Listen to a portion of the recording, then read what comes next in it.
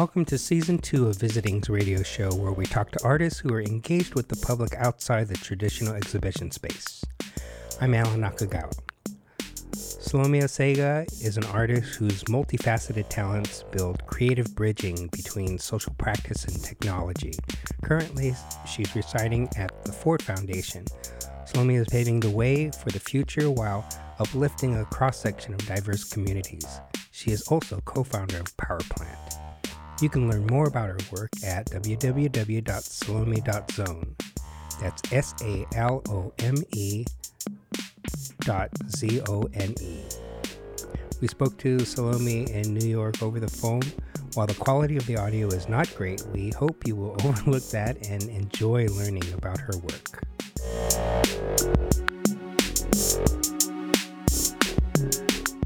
Hi, I'm Salome Osega. I'm a visual artist that works with technology.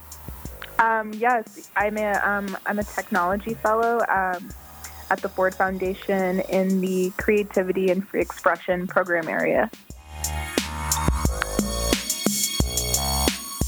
So, Creativity and Free Expression, CFE, is made up of 3 parts. We have arts and culture, investigative journalism, and documentary filmmaking. And so, as a tech fellow, I'm evaluating our social justice storytelling strategies and just adding a tech flair to the things we're thinking about. Oh, so specific to storytelling? Is that what that means? Yeah, CFE focuses on supporting artists and networks that are trying to tell the often ignored or hidden stories that come from our margins.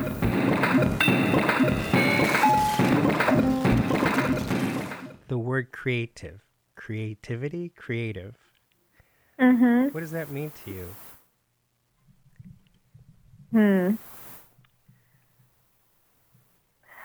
I mean, on one hand, creativity is this like magic moment that everyone has, where they're both questioning and finding answers. So like you're following the breadcrumbs in your mind path. But it's also, I want to say, like very ordinary, right? Like everyone is creative, but it's like a process you have where you're asking questions and that lead to other questions, that lead to questions that eventually lead to something, some type of project, whether it's in physical form or even something administrative. I've been trying to think of my like work here as, you know, as part of a 9-to-5 as also being creative, like even though I'm sending emails back and forth for most of the day. But I think, like, for me, creativity really lands in this moment of questioning. Happens internally.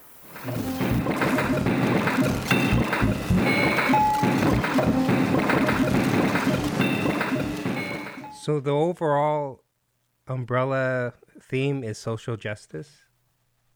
For the Ford Foundation? It's a social justice foundation.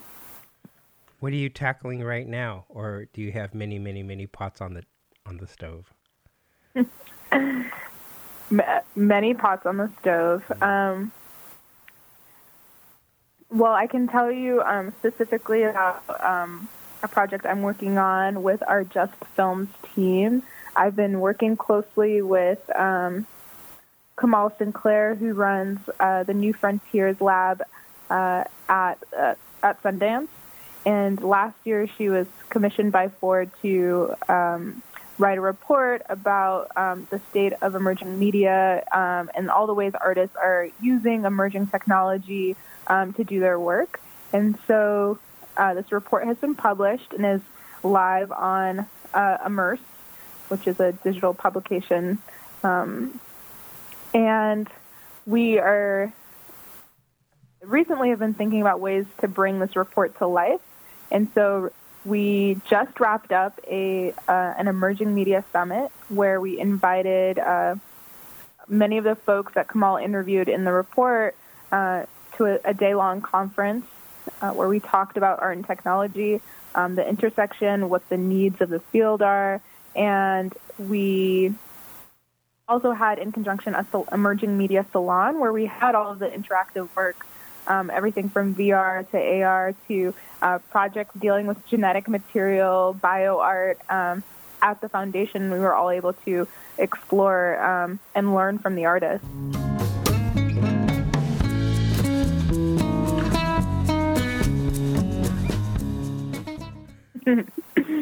Well, I come to the Ford Foundation as an artist, and so as one of these people who works with emerging media, and so I did an MFA at Parsons in the Parsons School of Design and Technology, and while there I was working mostly with hardware, so I was working with microprocessors and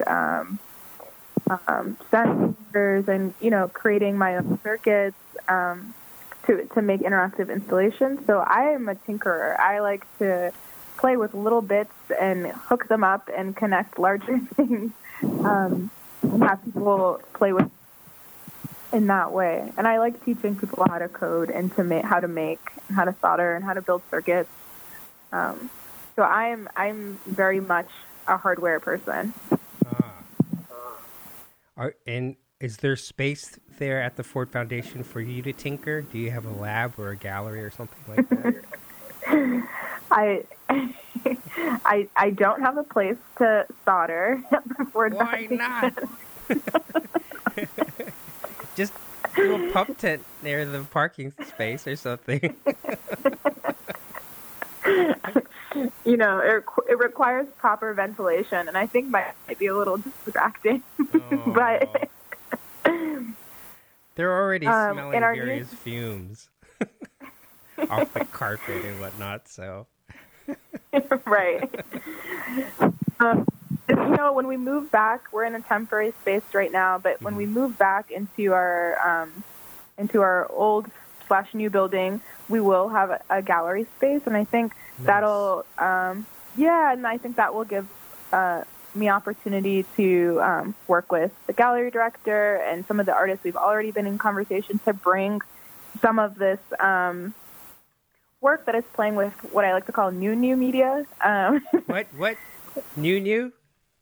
Yeah. Did you say new? Okay. Is that N-E-W or N-I-U? Yeah. Okay. Yeah. New media is what you called it. Yeah, I mean, I have a hard time calling emerging media because some of this stuff has been around, right? We're in like a second wind of virtual reality, and might catch on this time or not, Emerging. So it's relative, I guess, huh? Emerging is relative, yeah. So for right now, I'm just calling it new squared. new.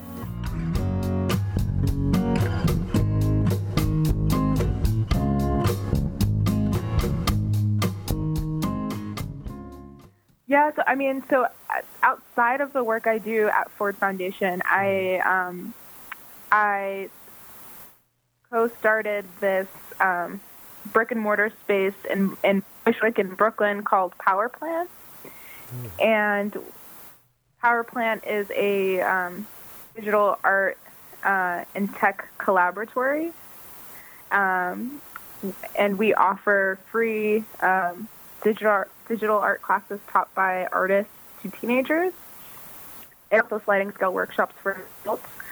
We also host artist residency programs where artists who work with technology can take over the space and host symposiums or exhibitions or performances, whatever they want. But yes, the community digital, and through that we do partner with teens in the neighborhood.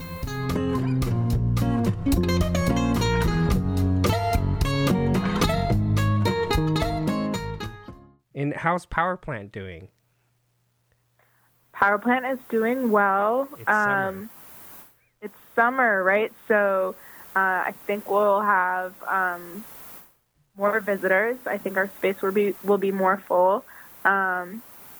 We have like a crew of regular students who come like right after middle school. After school lets out, they like all meet up at Power Plant, and they're like immediately on like YouTube, or they're like playing games, or they're doing their homework. And it's just fun. It's a fun environment to like be around all these young people who are who have like access to now like things like Photoshop and like higher Adobe Suite, like all the software, and they can just play. And we're there to help them. Wow, it's the future. Say it again, sorry. They're the future. They are the future. That's exciting. Yeah, and what's really amazing about being in that space is that, you know, and I wonder if it was like this for you too, but when I was younger, when people would ask me, what do you want to be when you grow up? I would say, well, I hope to be, or I want to be, and then, you know, fill in the blank. And then working with these kids, like, I don't hear the I want to be or I hope to be. I hear I am. So, like, I am a designer, you know? Yeah. It's just, it feels really good to be around that energy with, you know, with young people. They're so sure in, like, their skills and their creativity. And just their needs. They're very their needs. Mm-hmm. Wow. That's great to hear. Mm-hmm. That middle school age, we're talking 13, 14, 15, I guess, basically, more or less? Like 11, 12, oh, really? 13. Oh, 11, and I guess 14 sometimes. 14. Yeah. That's when the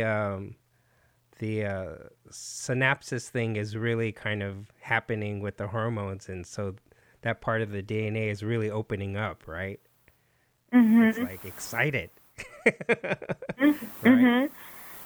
And so yeah. It's the best time to brainwash them, you know? Get as much positive energy in there as possible. Yeah, brainwashing with positivity. That's okay, right. Yes, I'm here for it. Absolutely. Yeah, that's what we do.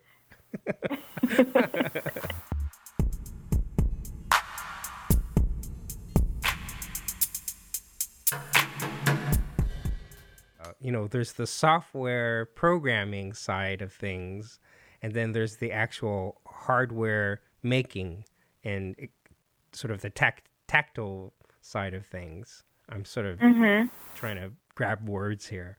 But what do you see? Is there a balance between those two with students of the age between 11 and 14 and 15? Like where is that issue in their world currently? I mean, I feel like the more back end things, like learning how to code and program, are sometimes the entry can be a little difficult because it is learning a new language. I can feel students they're easily discouraged if something doesn't work right. There's a whole grammar and syntax, right, to like how you program something, and so it takes patience, right? Whereas when you're actually building something, right, like if you're doing work in digital fabrication and you're like 3D printing or you're laser cutting, there's kind of like an immediate satisfaction because you've hit like play on a machine, and like now the machine is working and layering something, and you know, a couple hours later, here's the piece, you know, that you 3D printed or you laser cut. And so for me, I feel like it's easier for me to bring younger folks into like digital fabrication, or even like circuitry, right? Like showing them how to turn an LED on, like the actual making. It's easier to bring them in that way, and then we build up to coding, right? to making like specific decisions in our hardware through code.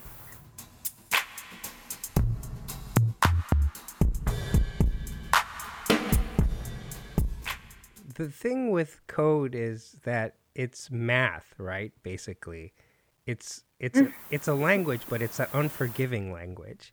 Whereas language is often forgiving, especially if one's not a native speaker. So that sort of methodology is slightly different, although it's called a language or languages. So how do you deal with that with middle schoolers where traditionally that's the place where they're really grasping for self-determination and confidence, and that's like, it seems so vital what you're doing. Yeah, I mean, I think you build up, right? You don't start with the entire language at first. How I've like built curriculums for like an intro to like let's say like a processing class, like an intro to coding class, is by having students draw like a circle on the screen. And it's like, great, you completed that. Now let's try to get the circle to like move to the right, and then introducing that. And then like, let's have the circle, once it hits the edge of the screen, bounce back, and now we've introduced that. And then it's like, if in one day I can just have them getting a circle bouncing around a screen, that's all we're going to do that day, Let's stop there. Yeah, which is great. Yeah. And the next day, then we can start to add color. We can add a background. We can add, all these things that like let them bring in their own flair. Right. Had people replace the circle with like a Kanye head, and now Kanye's head is bouncing around the screen, and I'm like, this is now exciting because you're now aesthetically invested in this computer program. That's great. This computer program, Right.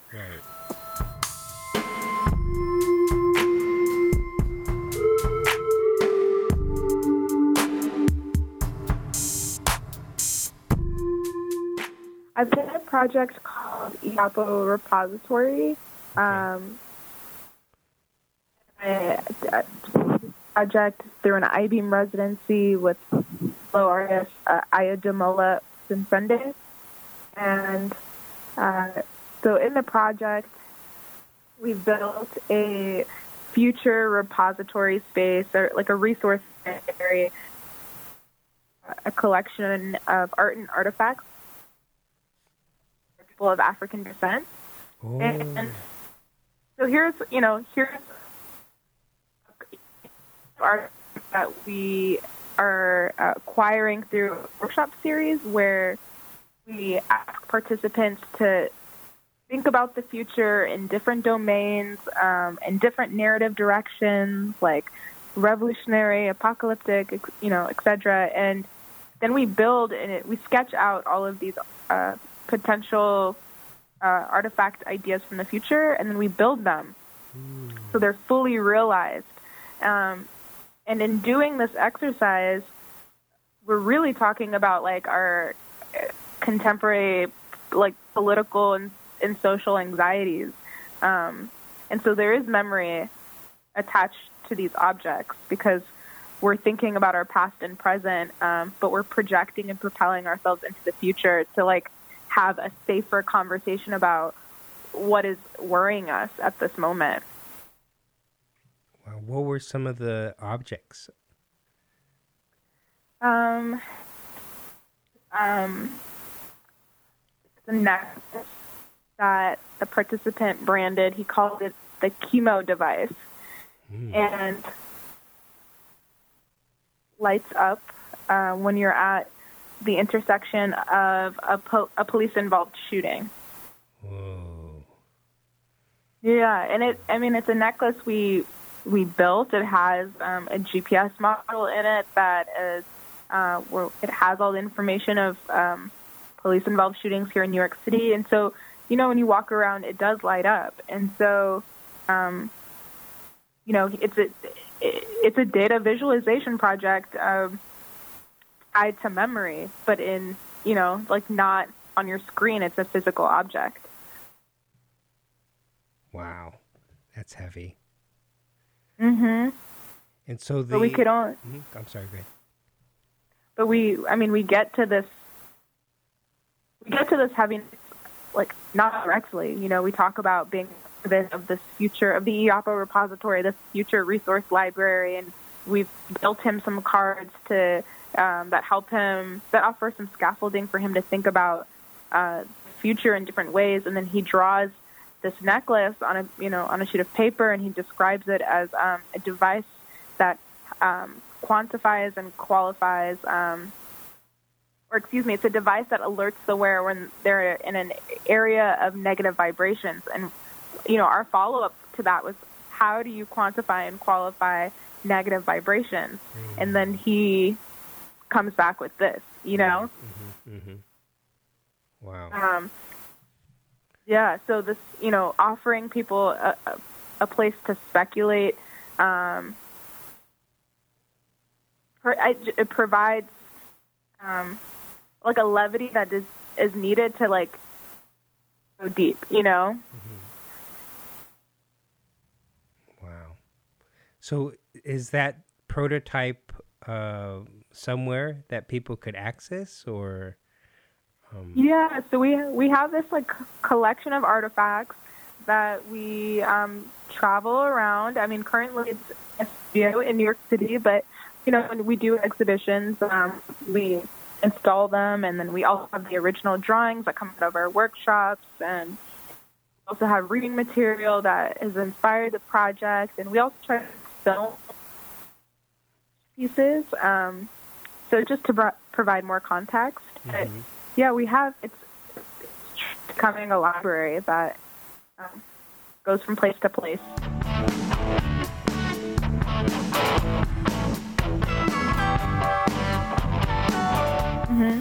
The project currently isn't online, but we're working to build a supplemental, like, digital repository, so people can click on the images of our artifacts and read more about them, also see the films. Soon come. Okay, looking forward to seeing that.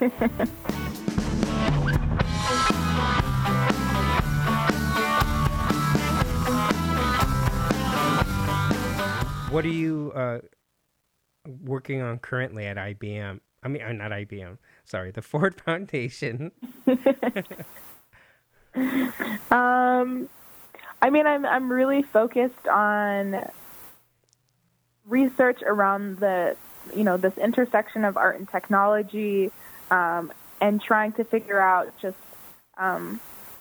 nationally and just where are the stakeholders and how is this community of practice scaling, and where are we finding ourselves? What are the spaces that hold us and make our practices sustainable? How do we collaborate? How do we pay our rent? Wow, big questions. Yeah. Especially the last one. I know. Oh.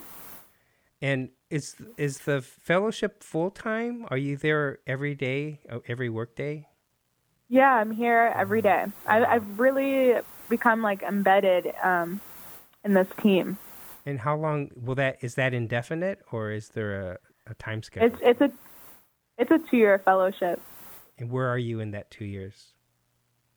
I am almost a year in, halfway through. Oh, wow. Congratulations. Thank you. How's it going? It's going so well. Yeah. I feel really lucky to have been invited into this space and to be working with the people I am working with. And I feel really heard, which is nice.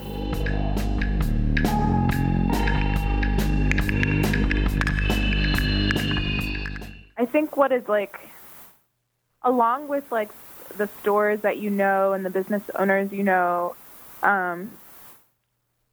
being forced out of their spaces, and your neighbors leaving as well, I think what's difficult is just is like the way that the neighborhood is also changes, you know, just how people engage with each other on the street, like public space changes as well. And I think that's, for me, like always the most difficult part of like being in a neighborhood that is going through this.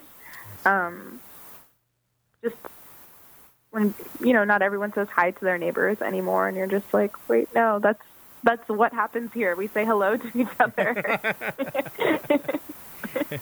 Did you get the memo? Yeah. It's in your lease. Yeah, it's in your lease. Say hi to your neighbors. Oh, that's changing too, huh? Mm-hmm. That's sad. Do you feel that in Koreatown? There's not a cultural, like a hyper-local cultural like shift? That I have to say changed in the 90s. So we've been living with that reality for a while now. With the exception of the LA riots and the week or 2 weeks of the LA riots and also the Northridge earthquake. Those were but yeah, there's like a pace and a sound and a rhythm to a neighborhood, and I think when all of those things, when that frequency is changing, it's like it hurts the most, you know.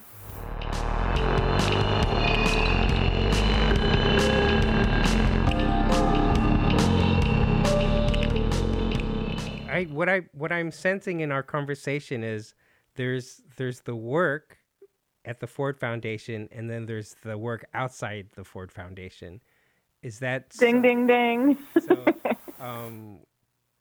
would it be okay if we talked about that a little bit? Like what I don't know exactly how to approach that.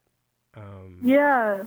But when you say ding ding ding, it's obviously that. So can you elaborate on that?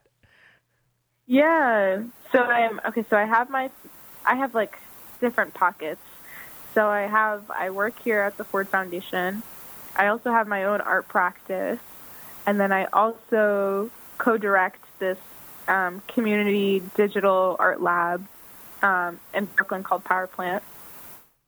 And then I just have my hands in a lot of other like smaller projects. But those are like my main 3 buckets.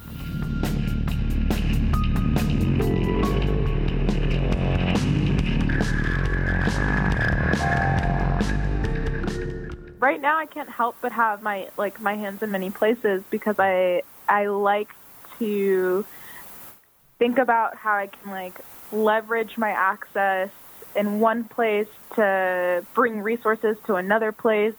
I'm always thinking about, in the same way that I'm a tinkerer, right? I like tinker with networks, right? I'm always thinking, how do I bring people together who are doing similar things so they can share resources? So I'm always interested in what people are doing. So I'm always like going to say, yes, I will help you with things, you know? But I'm strategic. It's not like I'm taking off. I will be the silly person wearing multiple hats at once. So I can like strategically think about how do we share resources always. Yeah, I can't help it. So maybe in your case, it's not hats, but rather a very large umbrella. Mm-hmm. I like the idea of me walking from space to space with an umbrella. Yeah. The Salome umbrella. Yeah. You can market that. I can't. A special compartment for Post-its somewhere on the handle. Yes. And a Sharpie. And a Sharpie, yes. Yeah. Your design toolkit right there. Right there. That's all you need.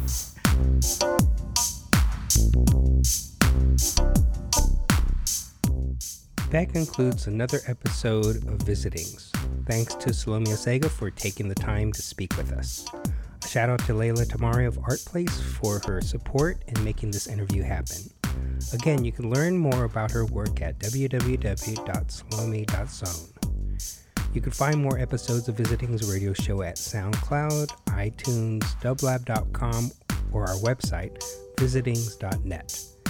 If If you visit us on SoundCloud or iTunes, please leave a comment so more people can learn about our show.